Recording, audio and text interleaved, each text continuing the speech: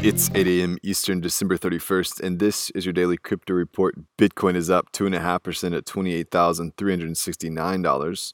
Ethereum is up 1% at $731, and Litecoin is up slightly at $124. Those are leaders by market cap. Top gainers in the last 24 hours: Uniswap up 22%, Theta Token up 15%. Today's episode is brought to you by the digital marketplace Ungrocery. If you've ever thought about who your food comes from, Ungrocery is the place to shop. Join the food people online at ungrocery.com. Well, Bitcoin topped $29,000 for the first time, marking a new all-time high. It's up over 300% on the year. Bitcoin's market value now exceeds $530 billion. The prolific developer Andre Cronje has released a new DeFi protocol called yCredit. The founder of Yearn Finance said the protocol is still experimental and can be economically exploited, so a basic use-at-your-own-risk statement. The protocol allows users to deposit ERC20 tokens and receive 99.5% of their worth in the form of yCredit tokens. With yCredit, users can borrow or purchase any ERC20 token that is supported as collateral in the system. yCredit will charge a 0.5% fee for every deposit, trade, swap, borrow, or repay. The collected fees will be distributed to users that stake yCredit in the yCredit contract.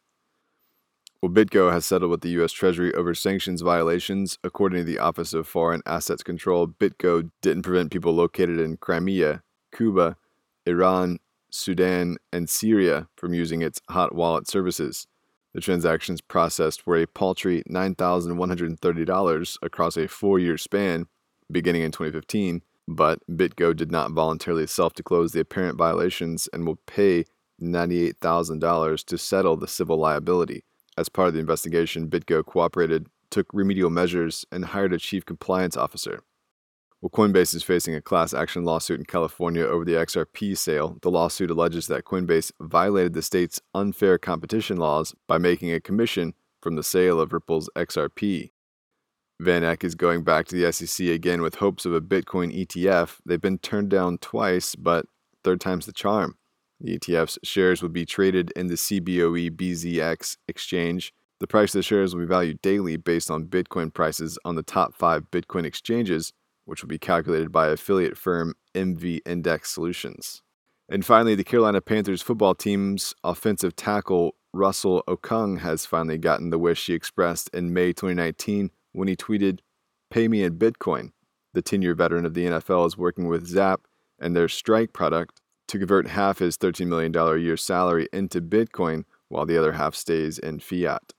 Okung is the first in the NFL, and he joins players from the MLB and the NBA. That's all for us today. Visit us at dailycryptoreport.io for sources and links. Find us on social media. Add us to Alexa Flash Briefing and listen to us everywhere else you podcast under Daily Crypto Report.